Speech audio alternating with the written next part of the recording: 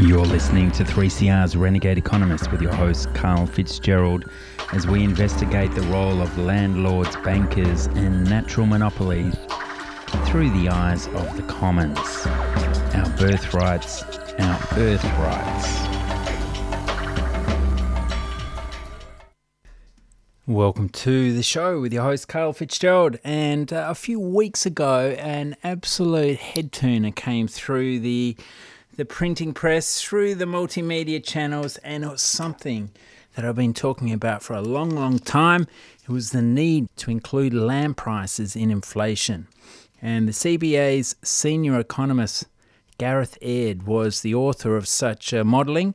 And today we're going to slide into an interview with him, discussing just some of the facts that, we had Melbourne house prices up 16%, Sydney's 19%. So exactly how is this justified? I asked senior economist Gareth Aird from the Commonwealth Bank of Australia. Well, I'm not sure it is justified. I mean, basically, our measure of inflation here, the Consumer Price Index, doesn't include land prices. It includes a measure of dwelling prices, but that excludes land. So it's effectively just the cost of building a new home. And what we've seen is that, as according to the CPI, inflation in Australia is incredibly low. That's underpinned the Reserve Bank easing rates down to where they are now at 1.5%. But inflation is low in part because the thing which has risen significantly over the past 5 years, dwelling prices, aren't actually included in the CPI. That's right, and there was a fantastic summary of your note on the ABC News website by Michael Yander that listeners will find in the show notes, where he said, since 1998, national dwelling prices have roughly quadrupled, while consumer price inflation was just up 63%. And over the last 4 years, dwelling prices rose 44%, while other consumer prices rose just 8%. So this is a bit of a global trend that happened in the 1990s, the late 1990s, where in the US, the UK and a number of other westernised nations such as Sweden removed land from the CPI. Do you come across any rationale as to why this actually occurred? That is the big question, isn't it? Oh, look, I mean, you can go back and find a dialogue between the Reserve Bank and the ABS as to why land's excluded. And I think that the main reason is that the central bank here wants to target what they consider to be the real pulse of inflation in the economy. And because land's viewed as being an asset, it's excluded from the CPI. I mean, my basic point is that everybody needs a roof over their head, whether or not you're renting or buying, and yet the CPI excludes the biggest single purchase that a household's ever going to make, which is a dwelling. And it'd be fine if land prices were moving largely in line with the rest of the consumer basket. But the reality is that land prices have been running far, far ahead of the rest of the consumer basket. And effectively, depending on when you were born and whether or not you were lucky enough to get into the property market, you've faced a very different outcome in terms of your real wages, whether or not you've bought a property or not. And don't we know that one? It's certainly the case when it comes to intergenerational welfare. The line they usually use to justify the removal of land from CPI is that housing consumption is a zero-sum game. When one person sells, another person buys it within the same household sector. So supposedly there's no leakage. But this doesn't relate to the reality of our lives of more and more debt-related, land-related debts. No, that's exactly right, and that's why I don't think it's right when people use the CPI the way it is now as being a de facto cost of living index, because it's not taking into account the single biggest purchase that a household's likely to make. And if you're a household or an individual who's been saving to buy a property and you haven't yet purchased one, well, your real wages have been going backwards for years. If you look at just the CPI, it implies that they've been growing. But when you actually discount for the fact that land prices have been running incredibly high for 5 odd years now, well, you've experienced a decline in real wages. And that is not picked up anywhere by just deflating nominal wages by the CPI. And so what we're talking about here is the fact that 2/3 of the land component rents are included, but those who own homes, that's not actually included in the inflationary figures. And it's a huge factor on the way economic policy is set here in Australia. Yeah, I think that's right. I mean, the only component of having a roof over your head that's really considered, I think, in the CPI is rents. The measure that's in there that's worth about 9% of the CPI that's actually just new dwelling purchases is effectively the cost of building a new dwelling. And it's really just related to construction costs, so effectively what you're paying for the raw materials and then also the labour. But it's not actually picking up the ongoing cost, if you like, of having a roof over your head. And only rent is picking up that. And I think that would be absolutely fine if households were completely indifferent between renting a property or purchasing one, but they're not. And part of that's related to the taxation treatment around your own residential property. And the reality is, because they're not perfect substitutes, I think it's wrong to only have rents included in the CPI. That substitution effect is core, or the lack of it. But one of the other core reasons for justifying land's removal from CPI is that rents reflect the price of consuming a flow of real estate services at a moment in time. Of course, many homes are owned by the occupants and not rented. So this moment in time factor, how do you see that when the theory talks about a static analysis of housing, but you are hinting that the price of real estate keeps going up and up and up? So how can they defend that this should not be a core component of the good old CPI? Well, they've defended it a lot of ways, and I guess the argument that buying a property off someone is just a transfer payment, doesn't generate any economic activity, and therefore it's investment, not a consumption good. So that's the rationale for it being excluded.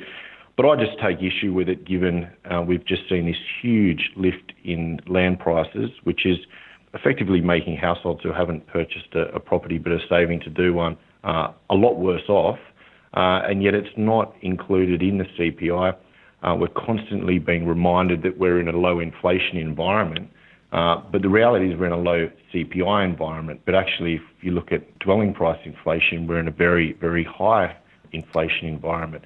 And because I think that it's absolutely necessary for a household to have a roof over their head, it should be picked up. It's somewhere in the analysis that households are effectively going out backwards if they haven't purchased a property. Well, we certainly agree with that. Now, let's get to the nub of it. How much higher would the inflation rate be if land prices were included? Sure. Well, look, it depends, obviously, how much you weight the basket skewed towards land. But if, for example, land was worth 10% of the basket, which is very similar to the current weighting of new dwelling purchases, then the CPI would be, on average, over the last 20 odd years, about 55 basis points higher through the year. And in recent years, so over the past 5 years or so, it'll be 1% higher through the year. Well, that's a big difference. Of course, this is all based on the fact that the Reserve Bank would have made exactly the same interest rate decisions as they have. But it just really shows that even a small weighting, I consider 10% to be relatively small, has a massive impact on the CPI. And that's just highlighting how different the price movement has been between the basket of goods that are in the CPI and dwelling prices. Now, Gareth Aird, Senior Economist at the Commonwealth Bank of Australia, tell us how they select this basket of goods to survey the pricing each month to see how prices have altered. How do they select that basket, and how do they decide the actual weightings per item in this select group of goods and services? Well, look, I'm not an expert on the CPI and the history of it, but basically the basket is meant to be sort of commensurate with what the average household consumes. Those weightings and what's in the basket are revised every few years. But basically, it's trying to pick up a measure of what the average household is spending their money on, and changes in the price of the goods and services that they're purchasing. But of course, it excludes the single biggest purchase that a household's ever likely to make. And so, for a lot of people, to be talking about an inflation rate around 2% doesn't really match with the experience that they've got themselves when they're saving or just have recently purchased something which has gone up significantly in price.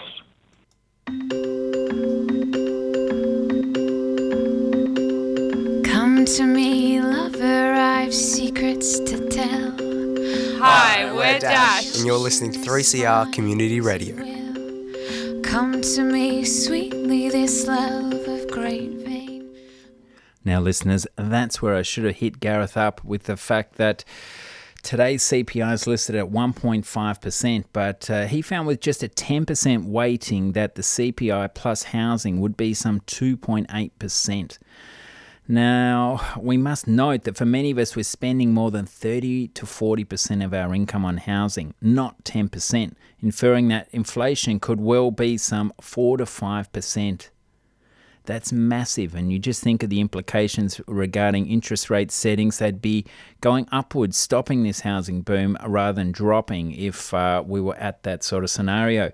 So I asked Gareth, now they do include the mortgage interest component to the CPI, so if they were to add that to the land price, would that be indicative of the average income earner's weekly housing costs? Now, watch out, he slams me on this one.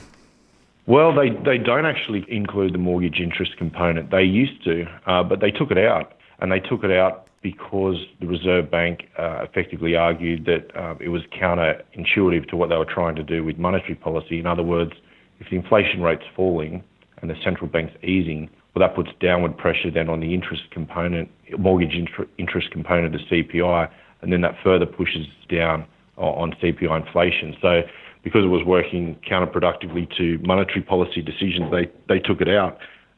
It was never replaced with anything else. But in fact, if you wanted to replace it with something that would actually support monetary policy decisions, where you could put land prices in there, and basically as the Reserve Bank pushes down on interest rates, that pushes up on the price of land, and that would have actually a positive impact on the CPI. It's intriguing how that oversight was justified without the insight on exactly that effect on land prices itself. Yeah, that's right. And I think, we're basically seeing there's a whole lot of factors, obviously, that go into why dwelling prices have ended up where they are. But, monetary policy is one of those things, and it's created quite a intergenerational problem, really, given younger people are a lot worse off by the fact we're in this very low wages, very high asset land price environment. So combined with low productivity, it really is a bit of a headache for government how to get out of this corner they've put themselves in. But let's move on with CBA senior economist Gareth Aird on 3CR's Renegade Economist, where way back in the early 90s when I was studying economics, I subscribed to the CBA's monthly economics issues notes. So it's fantastic to have an actual author of this paper on the show. One of these economic issues papers you forwarded is about the labour market and some of the pressures occurring in that there segment of the economy, particularly regarding the underutilisation rate. And for many years, we've used the unemployment rate as a core measure of the economy, but over time, we've come to recognise that the unemployment rate only needs people to work a couple of hours a fortnight to be considered employed. Who can survive on that, I wonder? Well, economists have started to look at other measures, including this underutilisation rate and its importance today in terms of this bind governments find themselves in due to the low interest rate realm that's curtailing their main economic growth policy tools in terms of cutting interest rates. They've got nowhere to go. Gareth Aird. Yeah, sure. Look, the underutilisation rate is the broadest measure of spare capacity in the labour market that we've got. And it's really just the sum of the unemployment rate and the underemployment rate. Most people are familiar with the unemployment rate, and effectively you're unemployed if you haven't got a job and you'd like to work. But underemployment is something that hasn't really been talked about too much until probably just the recent past, and that's looking at the percentage of people who have a job but they'd like to work more. In other words, they're still looking for more work. And on average, someone who's underemployed is looking for 2 extra days of work. And so when you sum the unemployment rate and the underemployment rate, you get the broadest measure of spare capacity in the labour market that's looking at just the percentage of the Australian workforce who are looking for work in some capacity. And that's very, very high for our historic standards. And it's really what I think is underpinning very weak wages growth, because there's plenty of people out there who are looking for work. And when you've got that sort of a situation, it's hard for employees to negotiate pay rises. So we have record low inflation, record high land price inflation. Then we have this spare capacity via the underutilisation rate in the labour market. Alongside that, we have this growing casualisation in the workforce, with Australia taking over from the US as a more casualised workforce since mid-2013. The US, they've gone back towards more full-time employment, but what do you think of this casualisation undermining Australia's economic miracle? Yeah, so the shift towards part-time employment has been underway for an extended period of time. But in Australia, that really accelerated with the downturn in the mining investment boom, because basically we lost a whole lot of very well-paid, long-hour type jobs, full-time jobs, good money, and we haven't replaced the quality of jobs that we've lost. And effectively, that's just sped up the trend towards part-time employment. It'd be absolutely fine as an economy if we had a growing proportion of part-time workers, if that's what people actually wanted to do. But we know through looking at the underemployment rate, because that's been rising, that there's a lot of people who are employed in part-time work who don't actually want to be there. And that's when you've got a problem, because it means that there's a big chunk of people out there in Australia who are looking for more work and they can't get it. Another one of your economic issues papers talks about the neutral interest rate, which is something we haven't really delved into here on The Renegade Economist. Can you give us an overview of what the neutral cash rate is all about? Yeah, sure. Look, the neutral interest rate is a theoretical interest rate, and it's effectively the interest rate that you would have in an economy if it was running at capacity, you had full employment, and inflation was in the central bank's target. And that's not a constant rate. It changes over time. It's impacted by a number of things. But the single biggest thing I think that impacts on the neutral rate is the total amount of debt in the economy as a share of income. And basically in Australia, as the total amount of debt relative to income has been rising, the neutral rate's been falling. And so we're now in a situation where the neutral rate is at a record low. And what it really means in a layman's terms is that it's pretty easy for the central bank here to put the brakes on the economy. They only have to raise interest rates a few times, but it's quite hard for them to stimulate the economy by a monetary policy from here. And that is the corner governments have dug themselves into with this low interest rate environment. As we enter this federal budget season, which way forward have governments got left? I was interested in this neutral interest rate as you crunch a number of different models to find this 3% neutral interest rate. So if interest rates just increase a few points, the RBA would be pulling heat out of the economy. So if that was to happen alongside household debt pressure, government is facing more and more pressure to use fiscal policy, to use the budgetary levers at their hands to try and stimulate the economy and equality. Look, that's exactly right. For a number of, we've basically been in a structural decline in interest rates for the best part of 30 years. And effectively, because interest rates were so high back in the late 80s, there was plenty of room for them to be cut to stimulate growth. And a lot of that growth just comes through the household sector taking on more debt, and that goes back in the economy in some capacity into spending. But when you get to the point where you've used most of that stimulus and you've got down to where interest rates are now, you've got a hangover, which is the actual total amount of debt now that the household sector's carrying. And that's at a record high relative to income. And there's not too much room for interest rates to go lower. So, that over-reliance, I think, on monetary policy to stimulate growth has left us now, and we're not the only ones here, there's other economies around the world in a similar position, where we've got to go back and look at fiscal stimulus and fiscal policy as a means of generating additional growth. And public investment is absolutely one of those avenues. It's got to be, of course, the right investment. And then you also look at taxation reform and ways there that policy can be changed to help drive real growth. So if we look back over the last decade, post-GFC, we saw this race to the bottom with interest rates being pushed down under the guise of export competitiveness.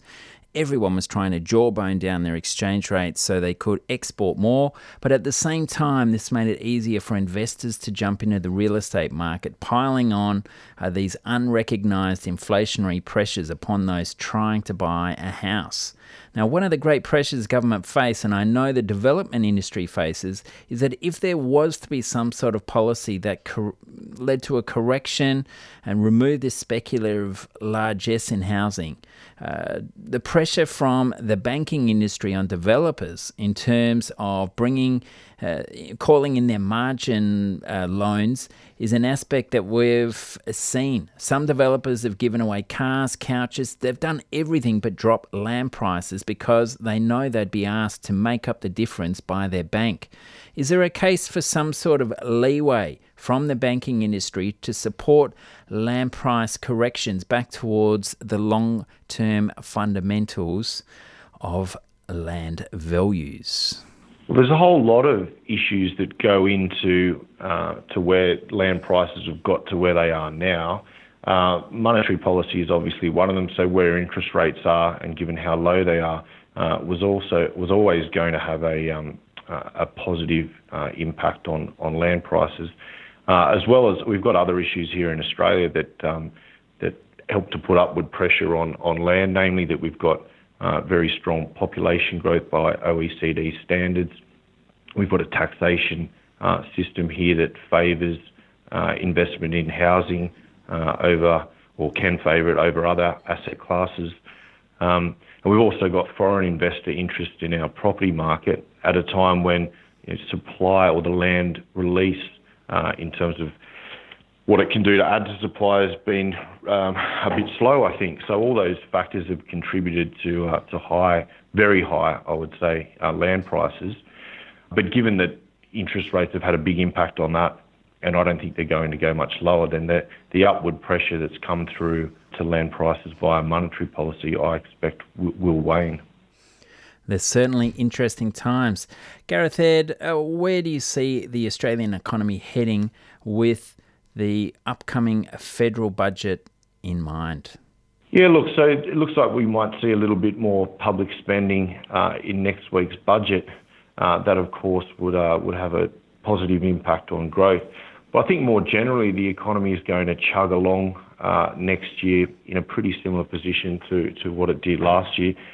The impact of declining mining investment on the economy will wane, but equally I don't think we're going to see any more stimulus to the economy come through monetary policy. So I think we'll be in a below-trend type growth environment.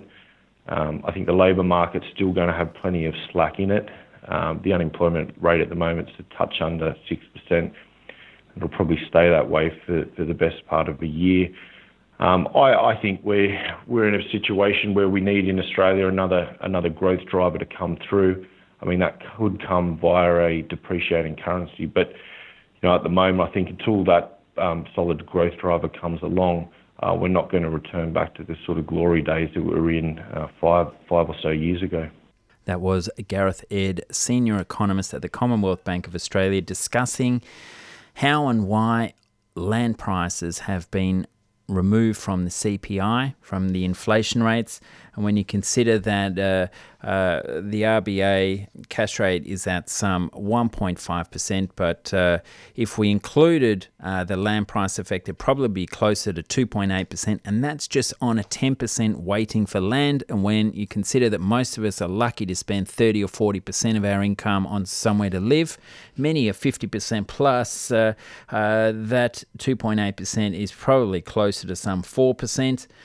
In the UK, there is a continuing debate over the need to include land prices back in their inflation measure, and it seems like they've got two different statistical bureaus over there. The Office of National Statistics has started to do what Gareth has talked about, called the CPI plus H. They call it the CPIH.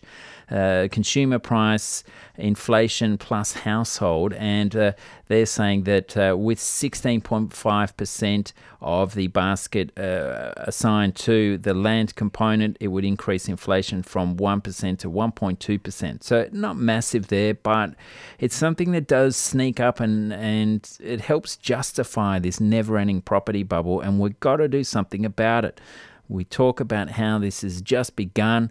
Wall Street's ramping through the planet, commodifying the rental market now. We've got to get our act together, people. We need all of these statistics fixed up because 40-year, 50-year mortgages are almost upon us, and it's time to really knuckle down and study in on this and really flex your muscles, people, because it's been devastating to see with the Victorian state budget. They're looking to fund the domestic violence program of some $1.9 billion through yet another privatisation. One you've heard me spitting chips over regarding New South Wales, South Australia and perhaps WA. They are going to privatise our state land titles office. Just as we get to this era of geospatial analysis where we could animate flyovers for communities and see how various developments are going to add to certain landholders' profits, to their economic rents, well, this sort of privatisation makes my job so much more expensive. Really, I'd love to see your support. If you can join prosper.org.au, $30 for a membership to get access to our 112-year-old magazine, 113-year-olds maybe even now, and I think it just is this week. So fantastic to be involved in a movement that's been around this long. And when you consider that so much domestic violence relates to financial pressures, and when housing is our biggest spend, it's just a horror zone to think that they're funding that program out of making it harder to research housing affordability. My, oh my, oh my, the tears, the anger, the frustration.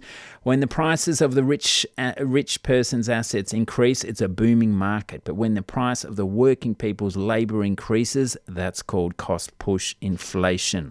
You've heard it all before here on 3CR's Renegade Economists. See you next week.